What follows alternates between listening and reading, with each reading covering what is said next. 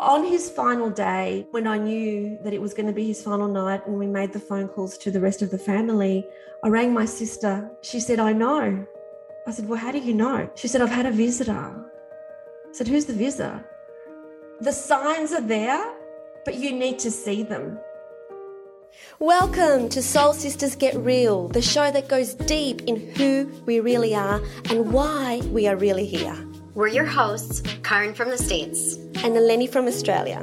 We've had heartfelt conversations as soul sisters for years, and we're ready to share our truths, stories, and life lessons with you.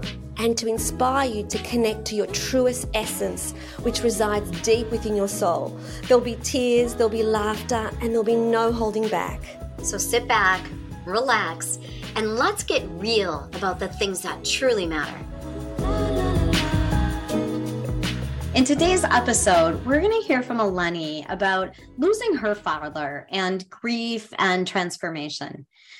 I would love for you to tell our audience, because you and I have had this conversation, and there's so much more about what it felt like when your father was ill and when he went to the other side.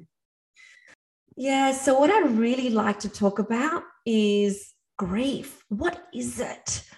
And my understanding of it after my father passed. Also the learnings. What did I learn during that time where he was in hospital, which I embody in my life now, even years later? And also, what am I so relieved about?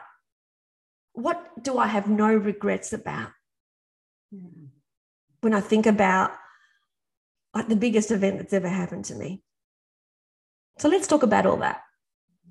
When I remember that time, the first thing that I want to say is that with grief, even though we're both therapists, and I know you would agree with this, that, and we've seen many, many clients who've experienced grief, I can honestly say that until my father passed, I didn't understand it. Would you agree with that? I have to agree. In fact, I was speaking at a high school the other day, and I was speaking on grief and stress. And I said, I had never lost anyone very close to me until the loss of my son. So I had not experienced, I feel very blessed. And yet I agree with you, is we don't know grief until we feel it with someone close to us. Yeah. So with me, I did experience the loss of a grandparent and she was very close to me, my grandmother, because she raised me. When I was 12 years old, and she actually died right in front of me. She had a heart attack and fell, that moment right in front of me. And there were a lot of emotions that I needed to process during that time, but it wasn't grief. So there was sadness, there was guilt because I wasn't very nice to her that day. There was a lot of guilt, but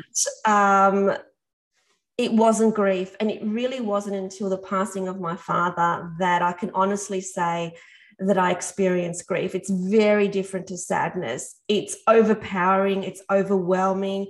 It almost feels like, if I can give an analogy, it's like I'm in the water and the wave just comes and then takes you, and then you lose your whole balance and you go under, and the water goes up your nose and it goes in your ears, and you almost feel completely disoriented and I can't breathe, and you need to come back up. And it feels like that for me in terms of grief, like I'm in the water with waves, and then sometimes there's no waves, and it's like, oh, you know what? I think I've got this. And the next thing you know, the wave just comes and just throws you again. I don't know about you, but I live by the ocean, and I have that feeling a lot where you're in this calmness and all of a sudden a wave comes out of nowhere. And that's what grief felt like for me. It was very much a roller coaster of emotion. It was this, I'm not in control, don't try and be in control. It's, I'm going down, just go down. Just go down. Don't try and fight it, because it's, again, like a wave where if you're caught in a rip and you try and fight the rip, it's going to be worse. It's going to take you out. Mm-hmm. And interesting you said that, because even as you were describing grief and how it's different than sadness, I feel like a tension, a tightness in my chest. I'm aware of it. And I would describe it as definitely a wave. But for me, it felt like a piercing of my heart. Like I could feel it in my heart, and my heart felt pierced. And that's how I would describe it. And it's not always pierced. And yet when it hits you, it feels like someone is piercing your heart, like that wave. Mm-hmm. Yeah. Yeah. And that piercing, I agree that it feels like a piercing of the heart. As soon as you said that, it was like, yeah, that's what it feels like as well. And you just need to go with it. That's the way that I felt that I managed it, was by as soon as the tears came, you've got to release them. You've got to let them go. They usually would come. I don't know about you, Karen, but for me, they would come when I was alone. If I was with others, not so much. But as soon as I was by myself, with myself, there was no one around, I would get this overwhelming feeling in my body of sadness and loss, because the person that I cherished, loved, adored, the first love of my life, my father, was no longer here. And it was overwhelming. I would say my experience was a little different. I would lose it.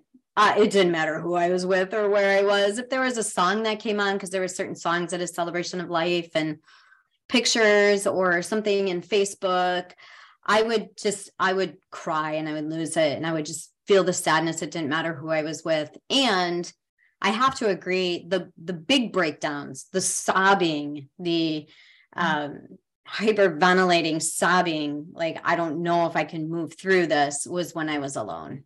Yeah, I agree. There were times when I was with others, but mostly for me, it would come when I was not with my ego mind, when I was just with my heart. Because if I'm talking with someone or doing something, it kept me a bit distracted. But it's really important that when we feel grief, or when we feel any emotion, that we really honor it and we don't try and distract ourselves from it. I know that there were many well-meaning people in my family that would just get busy. And it's like, no, I know that's the opposite of what I need to do. It's about being quiet, not about being busy, because what are you doing if you're being busy? You're just basically pushing it aside. It's still there. It's just going to grow into some kind of physical ailment unless it's released. Isn't that what we tell men in our society, especially, is stuff it, don't cry. You're a big boy, right? Big boys don't cry. And then when it comes to grief and loss, we stuff it, and it's not healthy. No, and it's also cultural as well. And also depending on your age, like my mother, who's 91, every time one of us burst into tears after Dad's passing, she was like, it's his time. She's trying to be analytical and logical and practical about it. Like, don't cry. For her, she thought that it's not good for us to cry, but in fact, it's so good for us to cry. Yeah. So tell us a little bit about your dad's story and what you learned from it and your transformation because of it. Oh my God, so much, so much. I'll tell you about a key moment for me, which really stood out.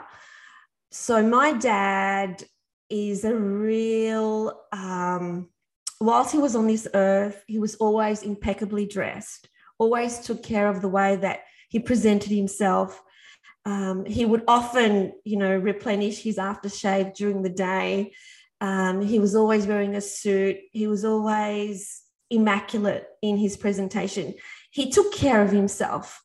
And I love that about him. I love the way that he took care of himself. He was right until the end. And there was a time when he had gone into hospital, and this was in his final weeks, and there was nobody in the hospital room. And I had walked into the hospital room, and he was sitting on top of his bed. It must have been after he had a shower or something, but he was wearing a nappy, and he had never worn a nappy before going into the hospital, which was he went into hospital in March and passed away 1st of May. So it was a short period of time that he was actually in hospital. He was wearing a nappy and nothing else. And he's sitting on the bed and he was looking at himself. He didn't know that I was looking at him as I walked in, and my heart broke because he was looking at himself and going, so he was shaking his head in disbelief at what had happened at where he was. It was like... Can I just interrupt you real quickly for us Americans? What's a nappy? Oh, you call it a diaper. Okay. I'm thinking underwear, pajamas. Yeah. It was one of those adult diapers, and he'd never ever worn anything like that, even though he was 91. But, just before, in the weeks before, when he was starting to lose the ability to control his faculties, and just walking into that room and seeing him shake his head and looking at himself in almost like where it felt like I could read his mind. And what he was saying is, where have I descended to? Mm-hmm. What has become of me? This is a man who very well spoken, a poet, always smelled beautiful, always looked amazing, very good looking man. And there he was with nothing. And my heart broke when I saw him like that.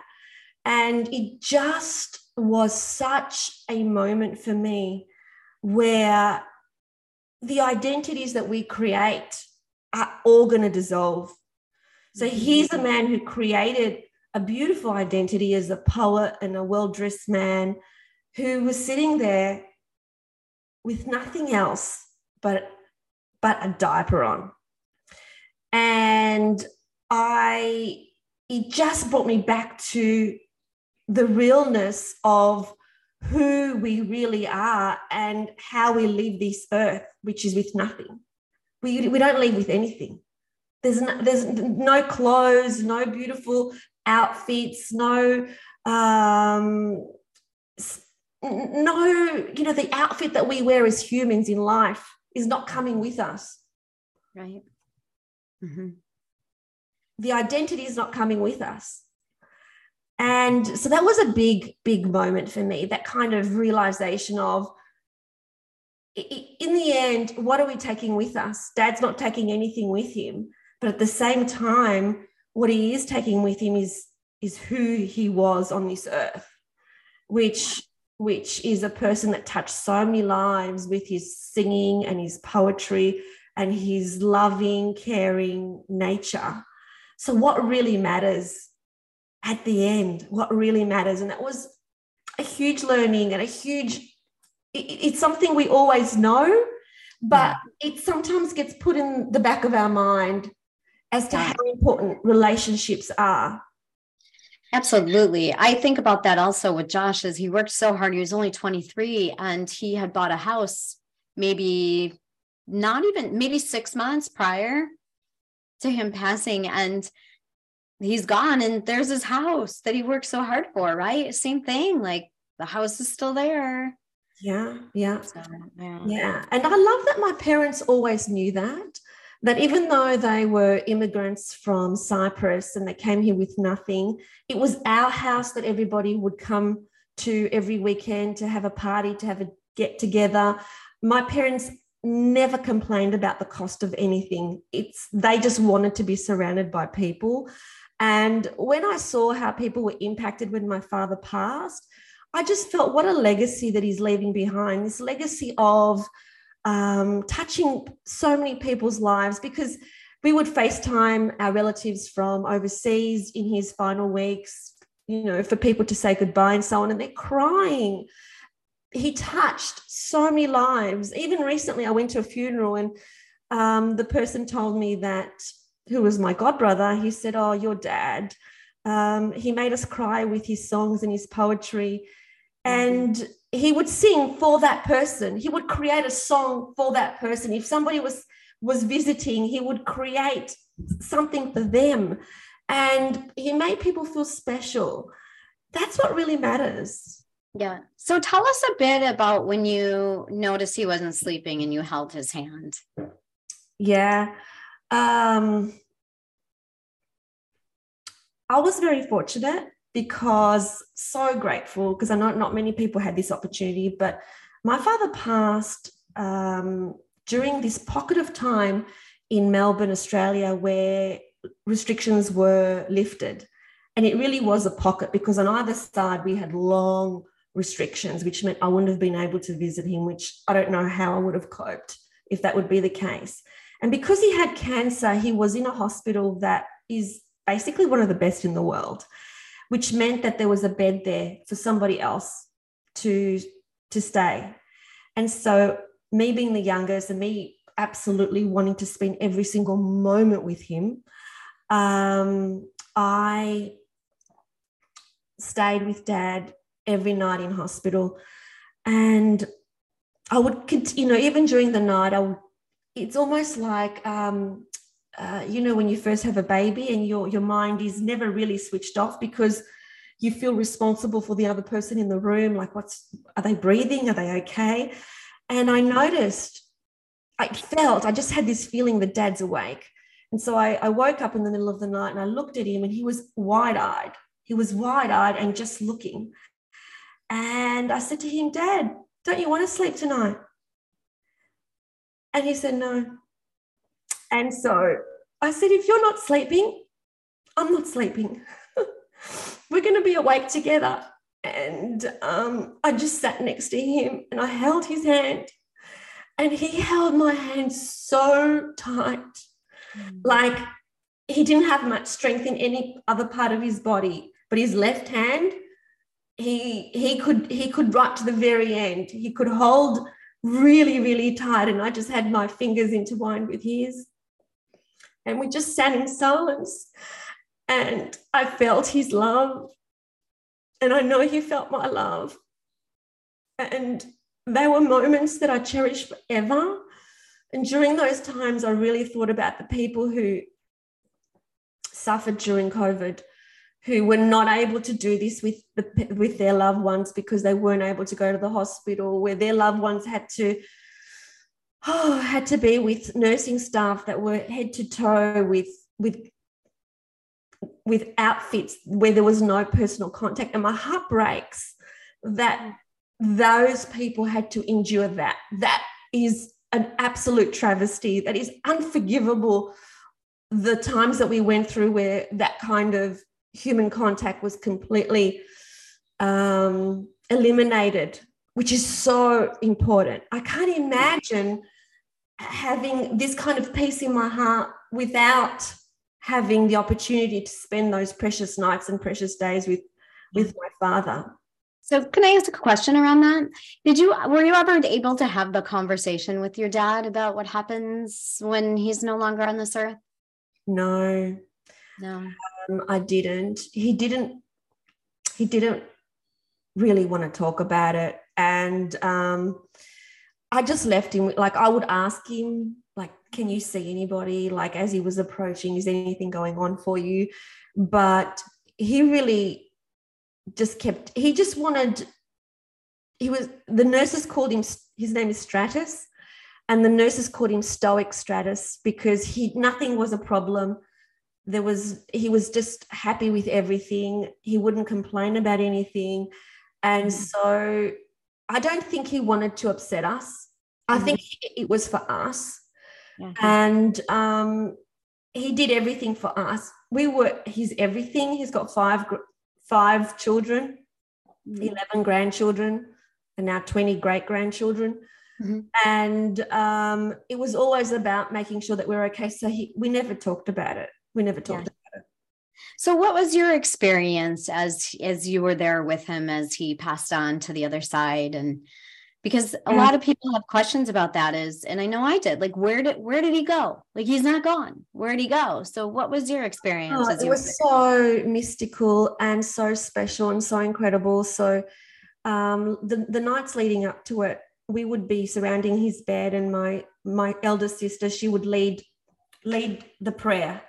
So she's very religious, and she would have a prayer book and she would lead the prayer. And we would all be in prayer, in vigil around him. And there was one moment which was incredible. So my dad used to sing at the church in the choir and at the front of the church for many, many, many years, all his adult life. And in the middle of this vigil, my brother-in-law was holding a phone and he looked at it in shock and he threw it on the bed, and there popped up a photo of my dad at church singing. It just came up by itself. And so for us, the message was he's with us, he's singing with us. Because at that point, he was unconscious. So he couldn't open his eyes, he couldn't say anything, but we knew he could listen, we knew he could hear. And so it was a clear message that he's with us, he's singing with us. So we're all in this together. And on his final day, on his final night, when I knew that it was going to be his final night and we made the phone calls to the rest of the family, I rang my sister, Kathy, to tell her tonight's the night. And she said, I know. I said, well, how do you know? Because nobody else could have called her. She said, I've had a visitor. I said, who's the visitor? And she said, an owl came knocking on my window and looked at me, and I knew that it was time. So in our culture and in our tradition, the owls would tell the families that it's time for their loved ones to pass over. And so the village people, when they would see owls coming, they would actually shoo them away because it was an omen. And so the owl, the most incredible owl, she took a picture of it. There were 2 other people in her house, didn't look at the others, but looked straight at her to let her know that that was the night. So she was getting ready to come before I even called.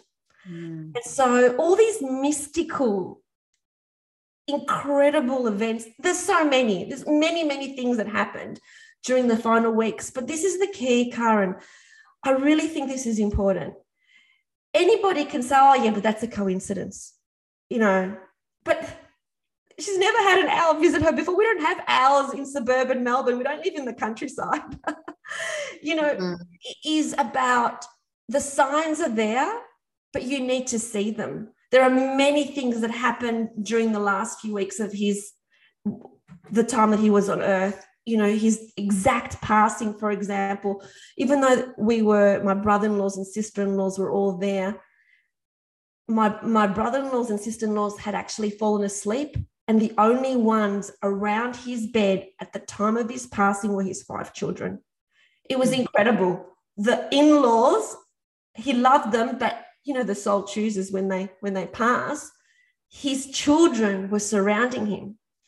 And so they choose the exact moment. Whereas previously, because I was sleepless for so long, I had fallen asleep, but something got me up and got me to the bed, and I was there with my siblings. There are so many incredible moments, and all of this information that we receive from the other side is so helpful because we know that they haven't turned to dust. We know that they're transforming. We can feel it. So when we listen and when we watch for the signs, we know that our loved ones are with us. Yeah, absolutely. And I wasn't aware of that either. And like you said, it's not seeing the signs, it's being open to the signs. And it's incredible, whether it's coins or feathers or, electronics or birds. A lot of times birds, we talk about cardinals. When you're open to it and you're watching for them, you realize that the signs are there. They are sending you messages all the time. All the time. And it continued afterwards as well. And it's just, yes, we absolutely miss their physical presence. Like we miss them so much. But we know that they haven't disappeared into nothingness. And that is so comforting to know that they are there. They are there. We call them with me. When I call him, I can instantly feel him. I can feel the energy around me. I can feel him. So although it's not a hugging situation where I can hug him, but then again, I've also had times when I really needed to hug him and he would come in my dreams just for the purpose of me hugging him. And it would always be the night before a big event. I love it. Yeah. And, I look at it as it's a relationship you can still have with them. And the relationship changed, the energy, because there's no physical body, changed. And there's still a relationship that you can have. And it feels, it's just so peaceful to me that we can still have a relationship, even though their physical bodies aren't here. It gives me peace around it. Yeah. What about you? And the thing is, even for people who think, well, I don't know, isn't it better to believe that?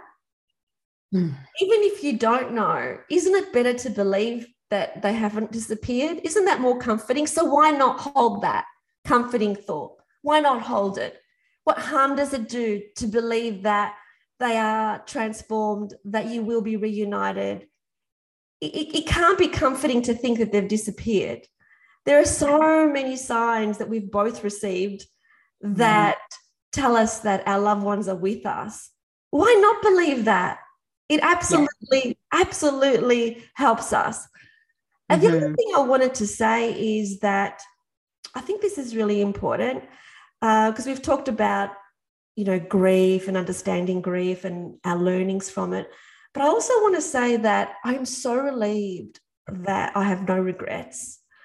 What do I mean by that? I mean that with my dad, every moment that I was with him, because my love for him was so fierce and so strong, and maybe because I'm so much younger, because I'm the youngest out of all my siblings, so I had elderly parents as opposed to my siblings who had really young parents. I was always aware that he was going to one day not be here. That was always an awareness. Therefore, every moment was a moment that I treasured. I never took him for granted. If he wanted to do something, I would change anything to do it with him. Like if he said, really interested in going to this place, I would change my appointments and I would take him. I would always put him first. And I am so grateful that I did that because now I have no regrets. Let's not wait until people pass. Yeah. I agree. And I said the same thing about Josh is I had no regrets. I gave him 100% of me, 100% of the time as his mom. I loved him unconditionally and he messed up. Like he was a risk taker. He was a handful. I always called him my high needs child. And yet not having regrets does help a lot.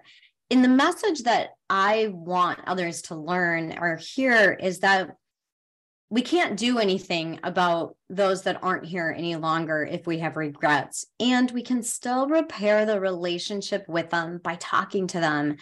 They're there and they hear us. And lastly, it's a really good message for us to repair the relationships of those that are still here, because it sure does make it a whole lot easier, like you said, when we don't have regrets. So think about that and who's in your life and what kind of relationships can you repair so that when they're on the other side, they go over there and you can have a loving relationship without feeling the guilt when we talk about emotions, right? Of not having that. So great point. Yeah, absolutely. I love your point because the souls don't hold grudges. So even if you didn't do everything that you thought that you could have done, souls don't have grudges. That's a third dimensional reality. It's not a reality on the other side. On the other side, they're loving and they're forgiving, and the love is just all there is. And so no matter what you said, no matter what you did, they love you regardless. But for those loved ones that you are still with, tell them you love them, cherish them. Like I literally, every time I saw my dad, I would attack him with kisses, attack him right to the end. Well before he got sick, I would be like, Daddy, and I would kiss him on the neck, big hugs, and he would laugh and go, oh, okay, that's enough. That's enough. Because I was like, non-stop. I loved how much I loved him because he's the one who taught me how to love. Like I am me because of him. He's the one who was so publicly affectionate. He gave me this ability to love. Tell people that you love them. And I know that we do with each other. We always tell each other we love each other. And sometimes, with this podcast that we're doing, I literally sit there and close my eyes and I can just feel the energy of love for you, for allowing and saying yes and coming into this project that we're doing together. And I hold that and I feel it. So yeah, let's just tell people we love each other. Yes. And I love you too. And I love every one of you that's listening. I really do. Thank you for spending time with us. Yeah. And we do love you because there's a reason that you've come into our world, and it's to be part of the journey and to listen into our personal stories, our learnings. And thank you so much. Thanks for being here. Thanks for watching. We hope you loved it. And if you did, please like this video and subscribe to the channel. And remember, always connect to your truest essence. And choose love. We'll see you next time.